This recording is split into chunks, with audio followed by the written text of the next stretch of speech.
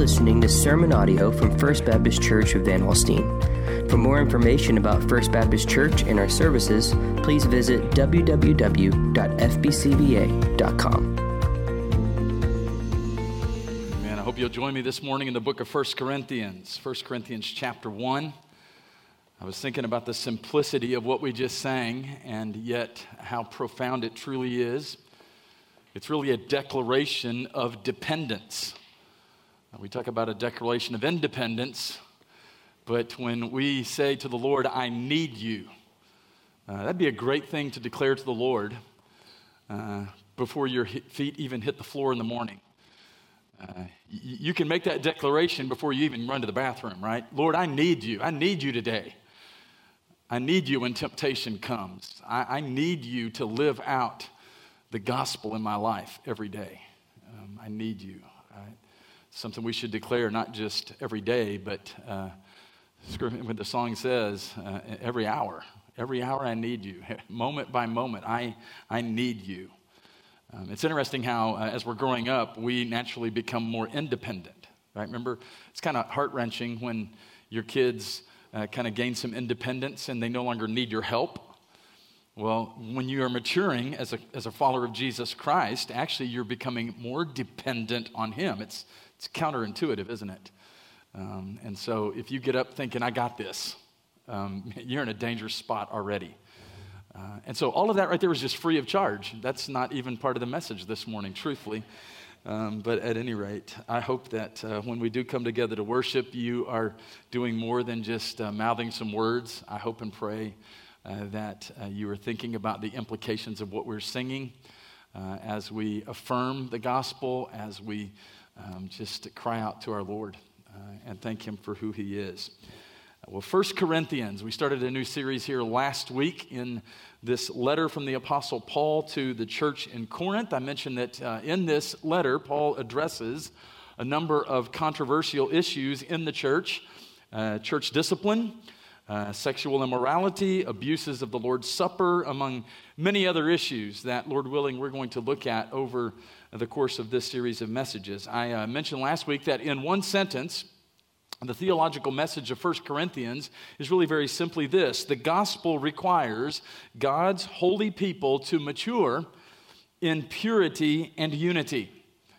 And if you study the body of Paul's work, and he wrote much of the New Testament, if not most of the New Testament, he fundamentally comes back to one thing. Everything that Paul writes it's about the gospel, that Jesus has died, that He rose again for sinners, and God will save those who, in faith, turn from their sin to Jesus Christ as Savior and Lord. So as we look at this next section of Scripture, we're going to be looking at verses 10 through 17. I was reminded of something in preparation for this morning's message. Can't recall exactly what age I was, a fairly young age. I was probably just going into junior high, if I remember correctly. But it became painfully obvious to me that I was not going to be a gifted mathematician, especially when it came to like word problems. And then when you throw fractions into that as well, I'm pretty sure those are dreamed up in the mind of the devil himself. You know, I was like, I'm one of those people, I could look at some of those word problems and it would be like, you know, if ice cream had bones, how many pancakes would it take to shingle a doghouse? And that's what I would get out of it. You know, it's like, I got nothing here. I don't know, you know, until I had a teacher explain to me, especially when it relates to word problems, you've got to look at the meaning of certain words. Like in a word problem, the word of is really important. And when finally I made the connection, of means times. That means I've got to multiply something here, okay? And so, you know, there's different words. The word sum means something, and the word, you know, product means something, and production. And so when they explained that to me, it became a little simpler for me, okay? And I got some things kind of figured out. Now, what I did learn the hard way is that things get really messed up in a hurry if you divide when you should have multiplied. Right? I mean, it just doesn't work. Well, that is true of the church. The church of Jesus Christ, the body of Christ, gathered as a local body of believers, as we are here this morning, God intends for us to be a place of multiplication. But many times we become a place of division.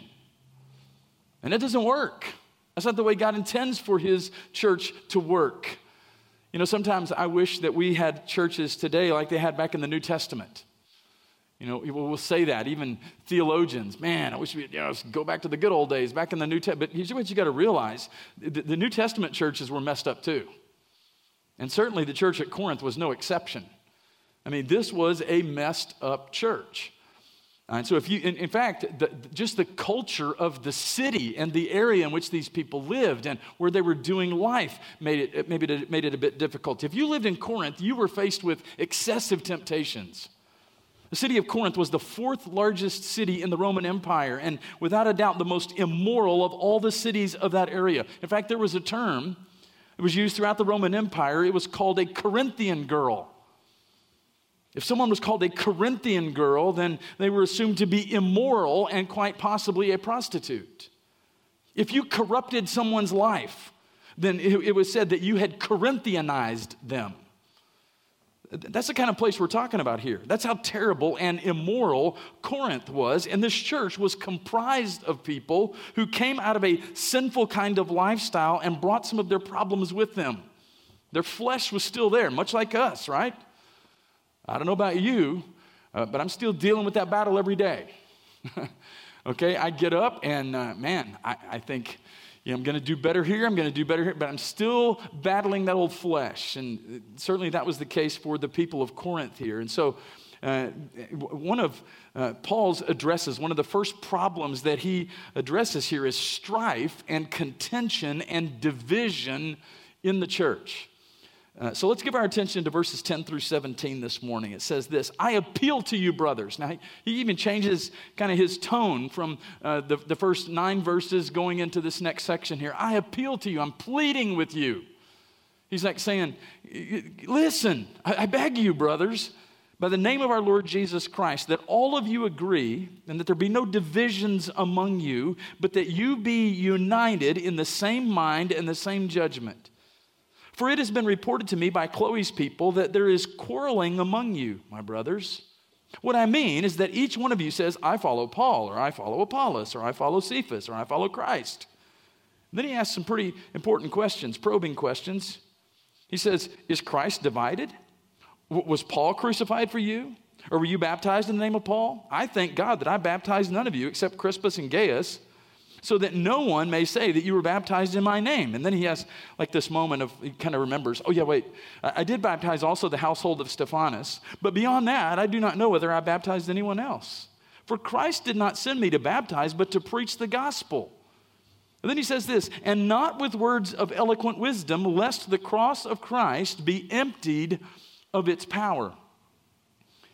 If you've been involved in church life for any length of time, really doesn't matter the church, you have probably experienced in some way or another, some level or another, a little contention, a little strife, right?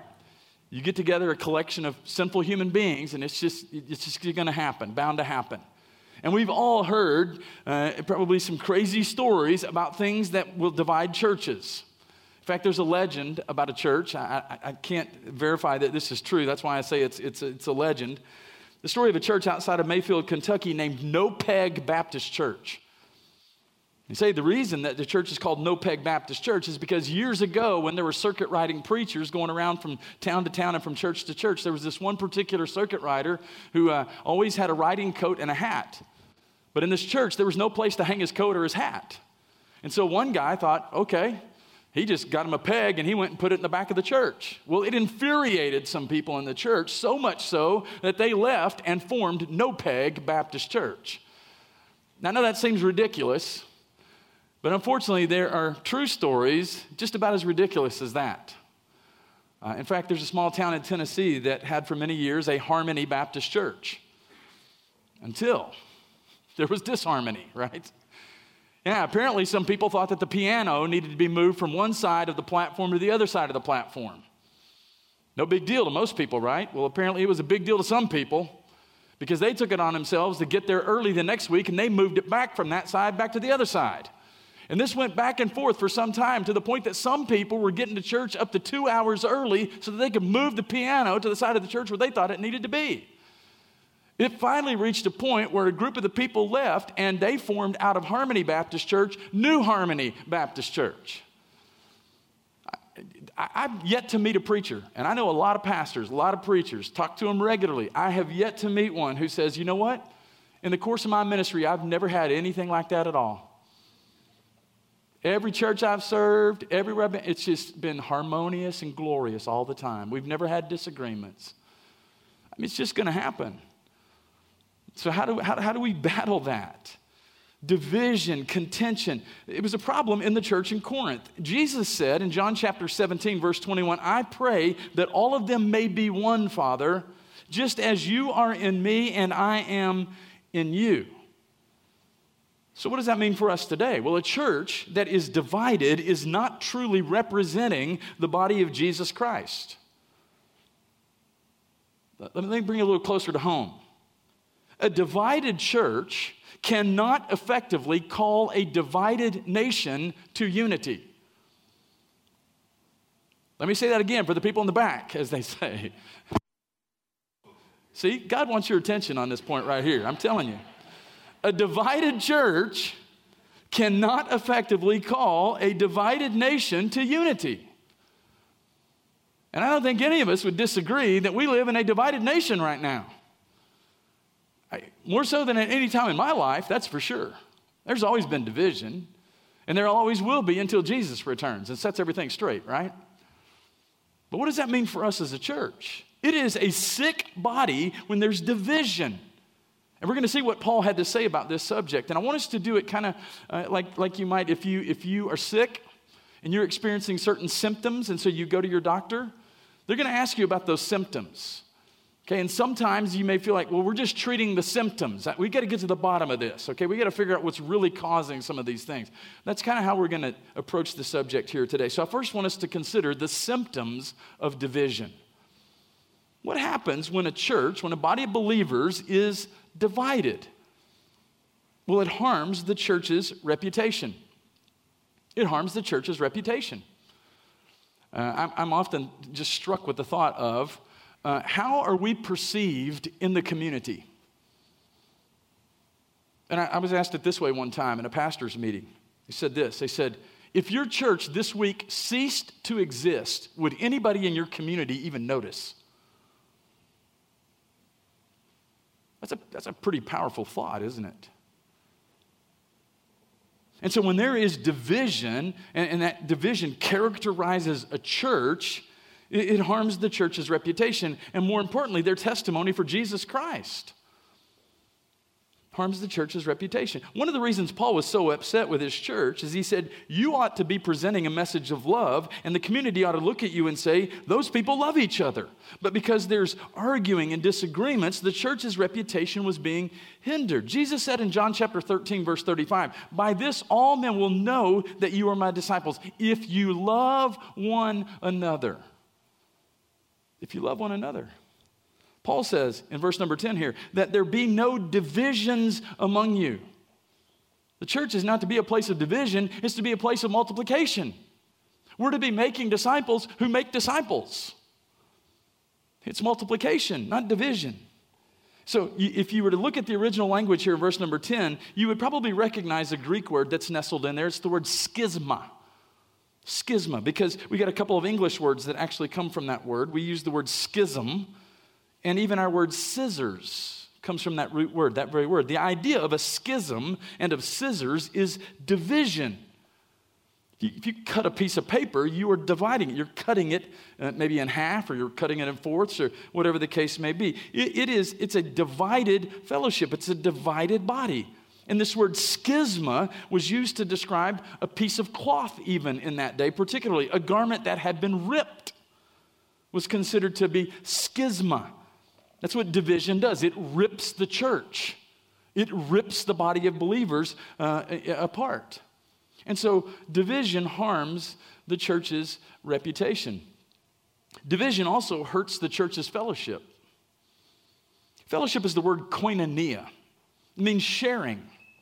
And so when the church is really being true to the body of Christ, when one member is hurting, then all the members of the body hurt. The Bible says we weep with those who weep.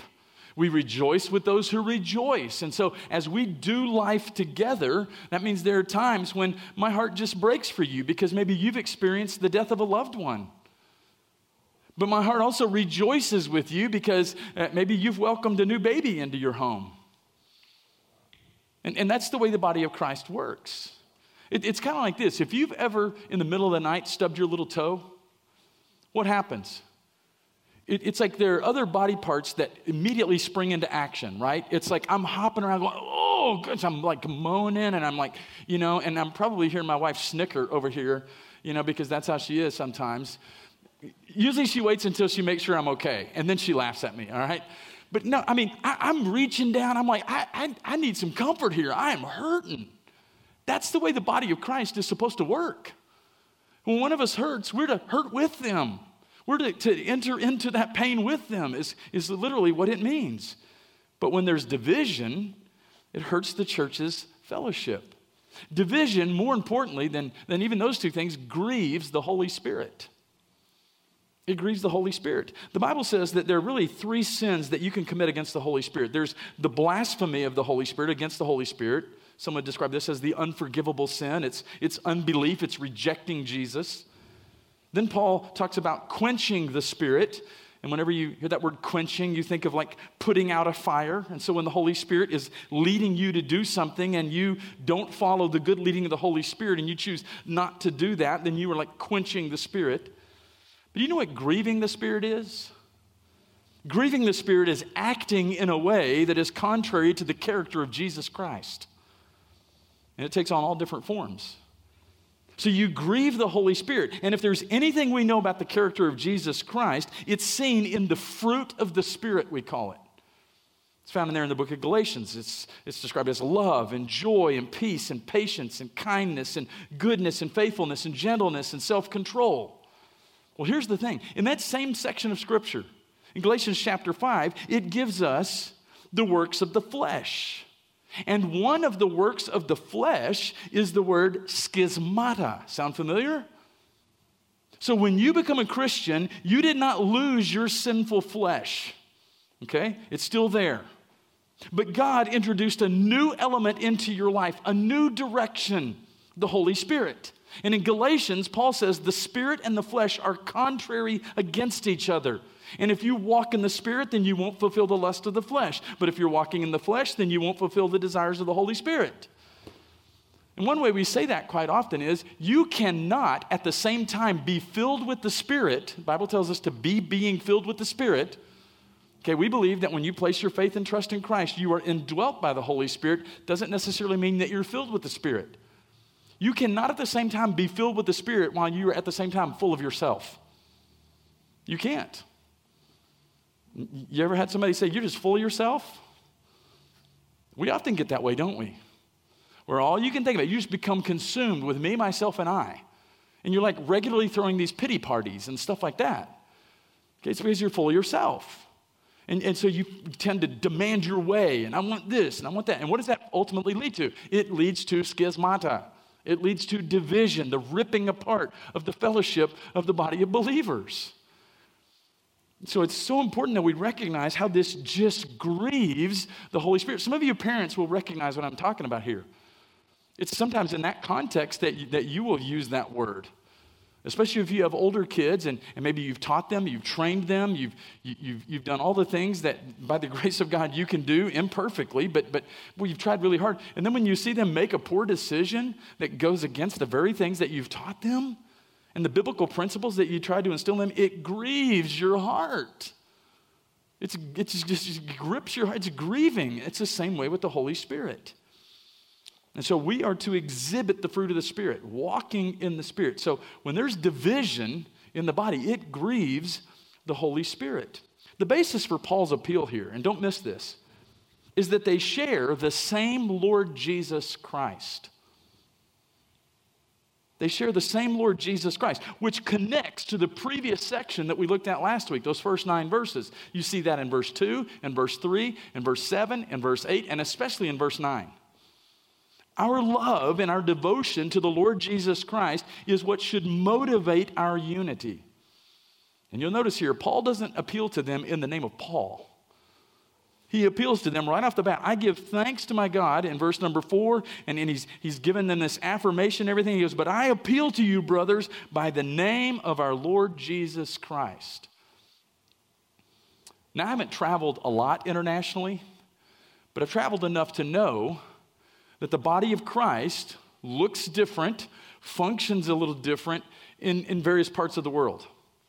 I've had the privilege of going to England, spent some time over there and spent some time touring London and preached there for a week. I've been to West Africa, and so I've seen the church, the body of Christ in those contexts. And I would say it's very different than here. The way that they do things is very different. But you know what I discovered as I was around fellow believers? There was something that united us. There was something that brought us together. You know, have you ever met somebody and you're just like, I'm pretty sure we're supposed to be friends, right? That's kind of the idea. Okay, do they do things very differently than us? Absolutely. Do they worship differently than us? Yes. Do their churches may not look like? No, they don't have this cool plastic tile like we have, okay? I mean, you know, there's just a lot of differences. But I found my heart united with theirs. And what unites us is the Lord Jesus Christ. So there's the symptoms. But what is the cause? Let's bore down into this thing. What is really the cause of division? Paul said that there were at least 4 factions or groups in the church at Corinth.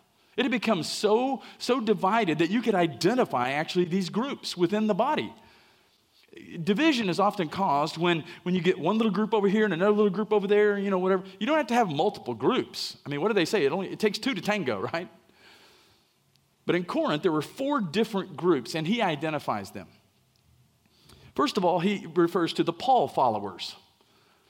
Okay, he wasn't fond of this concept, this idea that some people were just putting all of their attention on him. It was like the cult of personality, right?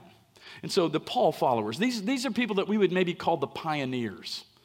Okay, these were likely the equivalent of charter members because Paul founded the church in Corinth. If you study the book of Acts, the spread of the church, the gospel's going forth, he was the one that went there. He led the first converts to Christ there. He established the church. He was the founding pastor. And no doubt, there were some of the people there that were led to Christ under Paul's ministry, and so they liked to do things the way that Paul always did them. And by this time, we don't even really know who the pastor is with certainty.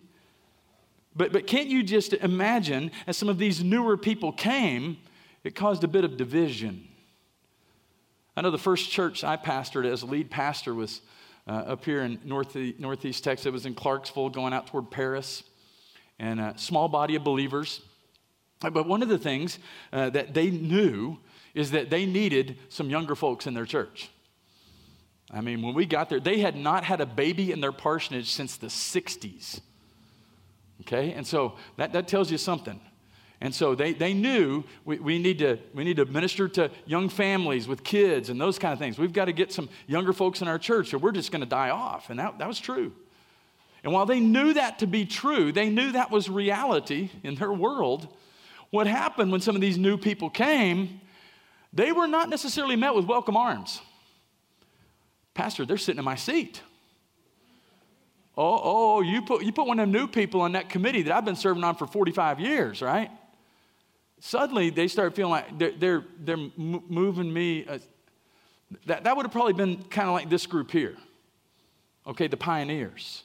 And what happens is you can develop and adopt this mindset whereby you are consumed with merely preserving history even. And I don't want you in any way to hear me say that history isn't important. Okay? I understand the importance even of tradition. But what happens many times is tradition in churches becomes traditionalism. Okay? And you begin to worship tradition. That was probably a little bit of this group here. They had their eyes on Paul. We follow Paul. Okay, then you have the Apollos followers. These people we would describe as the preacher lovers. I had a guy in one of my previous churches when I first met him. He was a deacon. He came to me, in fact, the weekend that I was there in view of a call, and he looked up at me and said, I just want you to know something. I'm not a preacher lover. I thought, howdy doody. I really was kind of taken off guard a little bit, and finally I just backed up, and the Holy Spirit gave me the answer because I said, I'm fine with that as long as you're a Jesus lover. But these people were probably kind of preacher lovers, and here's the reason why. The book of Acts tells us that Apollos was a young, golden-throated orator with a lot of personality, a charismatic kind of figure. And when he preached, this group could probably be overheard saying things like, he can preach, even better than Paul. And later on in his letters, Paul said, I came to you and I spoke with weakness. I had no dynamism in my preaching, is literally what he says there. And while we don't have any physical descriptions of the Apostle Paul in the New Testament, but in the 3rd century AD, Pliny the Elder, he gives a description of Paul. And he describes a guy who is very short in stature. And if you transfer what Pliny the Elder said about the height of the Apostle Paul in our modern day measurements, he would have been about 4'11". Pliny the Elder goes on to say that Paul was bald, he was bow-legged, and had an eyebrow that went all the way across his head. So think 4'11", bald, bow-legged with a unibrow. Okay? And then here comes Apollos. The guy's name, it sounds like a Greek god, right? Apollos. Good night. So you get Apollos who comes on the scene and he preaches up a storm. And you get these people who come into the church under his ministry and they say, oh, Apollos, he's our man. If he can't do it, nobody can. That kind of stuff. He's the best. You should get his tapes and his books and all that kind of stuff. He's great. And the Paul crowd says, you should have heard Paul. He's not flashy like Apollos, but he was solid as a rock. And so these people start dividing over personality. It's the cult of personality. And then you get this third group, the Cephas followers. These were the legalists. They said, we follow Cephas. Now, if you don't know who Cephas is, it's Peter. Now, commentators love to write whole chapters even on this one little thing right here. They try to prove or disprove whether or not Peter ever went to Corinth. Okay, as far as we know, we have no record of Peter ever going to Corinth. So we believe this group was probably a group of Jews who had migrated from Israel. Maybe they were part of the Jerusalem church where Peter was certainly more prominent. And so you've got to understand where they're coming from. They are Jewish believers. And it's very obvious in the book of Acts that these Jewish believers were very legalistic. They were having a hard time leaving kind of that way of thinking. Everything's black and white, never any gray. And you remember what these legalistic Jewish Christians tried to do in Acts chapter 15. They said, what do you mean these Gentiles are becoming Christians? They can't become Christians unless first they become circumcised, and they must obey all the dietary laws of the book of Leviticus, and they must become good Jews. It was a big argument. A legalist is one who still totally lives under this thou shalt and thou shalt not way of doing things. And we have legalists in the church today. Still do. People who are much more interested in rules and regulations than they are the principles of the Word of God. Rarely change their mind about anything. Always their way and no other way. And that was probably the way we would kind of characterize the Cephas crowd. But then you got this fourth group. And if you've already looked ahead, you're probably thinking, Pastor, those are my people. That's my people. I'm just a Christ follower. Well, don't get too smug just yet, okay? It sounds good on the surface, but Paul lumps this group with the others. This group, very likely, sanctimoniously claimed to follow the Messiah himself. Now, I want you to look at the text again. If you look at verse number 12 again, where Paul lists these four groups, the problem is not with the word Paul, or even Apollos, or Cephas, and it's certainly not with the word Christ, which means Messiah. The problem is the word I. I. You can circle that here in the text. These people were saying, I follow Paul, I follow Apollos, I follow Cephas, I follow the Christ. You can just imagine this thing. It's pride that keeps us from getting out of the problem. It's pride that keeps us from admitting that we're wrong. President Lyndon Johnson used to tell a story about an old hound dog that was lying down, hollering and yelping all the time. And a man came up and said, is that your dog? And an old farmer said, yep. The person said, well, why is he hollering like that? He said, because he's lying on a cockleburr. The guy said, well, why didn't he get up off the cockleburr? And he said, because he just likes to holler. And I think that's the way some people are in the church. A little lady in one of my churches, she would come to me all the time, and she'd say, Pastor, I've got a bee in my bonnet. And she had a lot of bees in her bonnet. And there was more than a couple times I thought to myself, you got to find that hive, and you got to get rid of it. I mean, there's some people that just like to bellyache.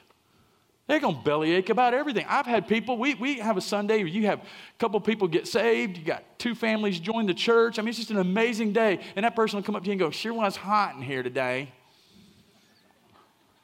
It's like, Lord, come on now. I mean, one time in a church I served at South Texas, somebody had given us this really nice piece of granite. We were Cornerstone Baptist Church, okay? And so got it out of Missouri. So one of our staff on a trip went up there with a flatbed, picked up this nice piece of granite. We had a guy come professionally, and he put Cornerstone Baptist Church on it and everything, and we had it set up professionally at the base of our flagpole and everything, put the year it was established. This lady in our church, her name was Joy. Joy. I guess there was a time in her life when she was a joy, but I never knew it. After she saw that, she came in and she said, well, it looks like a tombstone to me. It didn't matter what you do. Some people, they're just going to complain. They're just going to complain. You ever met people and you're just like, they are just hard to get along with. No matter what you do, you just can't get on the same page. Well, that happens a lot within churches. I think we all know that's true. So here's the most important part. What is the cure for division? What is God's cure for division? What's the same today as it was for the church at Corinth? Now, I want to use 2 words, and I want you to learn that one of these comes only from God and one comes from us. Okay? So understand this. God creates unity. God creates unity. Not uniformity or unison. God creates unity. Only God can create unity because unity is totally contrary to human nature. Human nature, the flesh, is me, myself, and I. But God can create unity. Now notice that unity is not uniformity. Okay, we're not striving to have a bunch of little mindless minions walking around here just puppeting and parroting everything that Pastor Mike says. I have to agree with Pastor Mike on everything. That's not what we're looking at. That's not what we're talking about here. It's not uniformity. We're not saying that we all have to agree on everything. Okay, and that's why it's so dangerous that the church is becoming so divided right now over things that really ultimately do not have any eternal significance. Okay, I know that may come as a shock to some of you, but God is not in heaven. Jesus is not in heaven going, well, old so-and-so got elected. I guess I'm going to have to come on back now. He's not doing that. Okay? God's not pacing back and forth because of the craziness that's going on in the good old US of A. He's not. That's why we have to continually pour out our hearts to Him in dependence. Because when we pray, that's what we're saying. Lord, I'm depending on you. I need you. You're never going to inform God of something that He doesn't know. You get down to pray at night, you're not cluing God in on something that He hadn't figured out yet, okay? You're just not.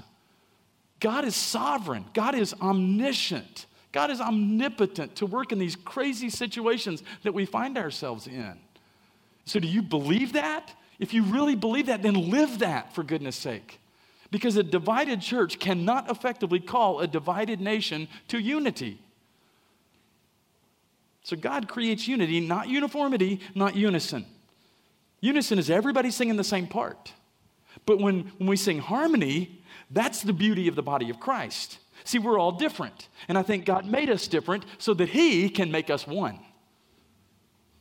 Now, some of y'all are real different, okay? But no, I'm glad that we're different, aren't you? Wouldn't life be boring if everybody was exactly the same? I am so grateful that we have people in this church who have different giftings, different passions, all those things than I have. I'm so thankful for that. And one of the things that I love most about ministry is seeing how God takes all this uniqueness, all these different things, and He puts it all together and creates this amazing unity and can make much of the good news of the gospel of Jesus Christ. God creates unity, not uniformity or unison. And then we practice agreement. Here's our part. God creates unity, we practice agreement. Go back to verse 10 again there. He goes, that all of you agree, that there be no divisions among you, so that you may be united in the same mind and the same judgment.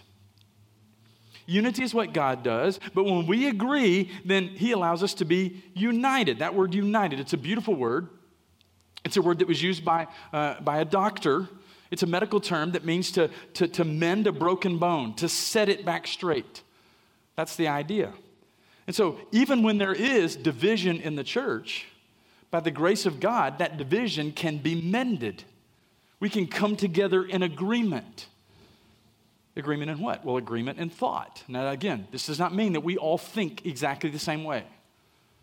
Okay, that we see every issue exactly the same way. We're not talking about that. So here's the thing. If you're thinking right or biblically, and I'm thinking right and biblically, then we will begin to speak biblically.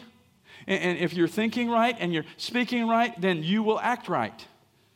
I'm thinking one thing, you're thinking another thing. Who's right? Well, we don't know, because you don't have to think like me and I don't have to think exactly like you. But we both must be striving every day to think like Jesus. Let this mind be in you, which was also in Christ Jesus. So Jesus is like our tuning fork. That makes sense? You don't have to tune your mind to my mind so that we think exactly the same way. I don't have to tune my mind to your mind necessarily, but we both should strive to tune our mind to Jesus. And when I'm tuned to Jesus and you're tuned into Jesus, then guess what? We're going to be tuned into the same thing, right? We're going to make beautiful music together. Agreement and treatment. How do we treat others, even within the body? Scripture has a lot to say about how you treat people. Talks very clearly about not giving people special treatment because you think they have means or more resources than someone else. So it's like, remember there's that section in Scripture where it talks about, oh, don't bring that brother down and give him the best seats just because you think he's somebody. No, we're all just desperate sinners in need of a Savior, right? Myself included. And so when we understand that and we come together in an attitude of unity and in a spirit of agreement, nobody's treated any better than anybody else, hey, that's when we can be unified. Now, there are some things about which I will fight you. Okay? So this is not saying being agreeable to the point that you don't stand for truth. Okay, there are some essentials, the Christian faith, for which I'm going to fight. Now, when I say fight, I'm not talking about, I'm not going to, punch you in the nose or anything. I might feel like it at times, but no.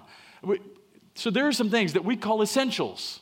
And we talk about this in our new member orientation. There are some things that we say we hold in a closed fist. They're not negotiable to us. You say, well, like what? Well, like the Bible is the very Word of God.